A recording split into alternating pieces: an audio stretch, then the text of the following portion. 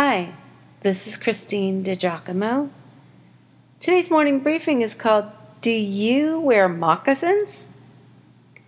Can't really judge that fellow unless you have walked a mile in his moccasins.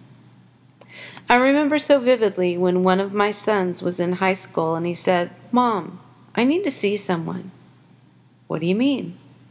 I mean, my mind is racing. I cannot focus. I need to see someone. I think I have ADD. There were a couple of events that escalated his desperate feelings, so I made an appointment with a psychiatrist who his friend also saw. My husband, his dad, greatly objected to the whole thing. We are not putting him on medicine. We are so over-medicated as a society. Ugh.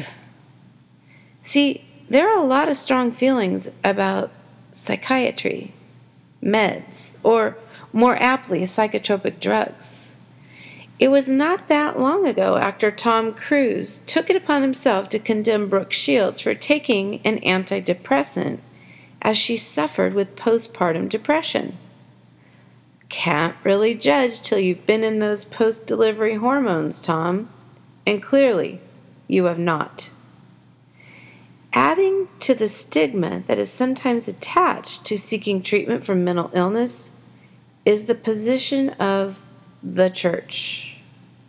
For years, the pastor of the church I attended maintained that if one just had enough faith, if one just prayed more fervently, God would take the depression or anxiety away. Oh, great. Now, on top of being debilitated by depression, a person is made to feel less than because she does not have strong enough faith? Historically, I cannot say that Christendom has done a very good job addressing mental illness.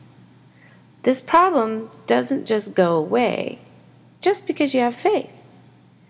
For many, the church has become a place where they quietly suffer.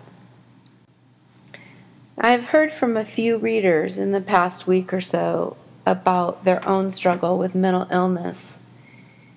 And I guess I'd like to invite you into the discussion. How about your story?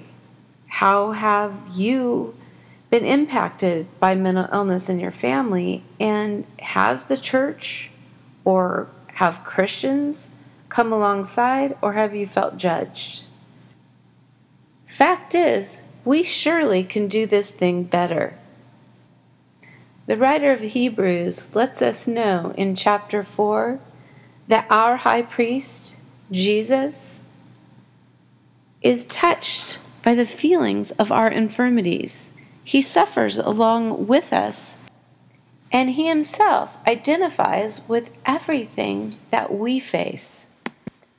I'm comforted by the fact that Paul said that the Holy Spirit himself intercedes for us. He prays for us to the Father on our behalf with groans that can't even be deciphered.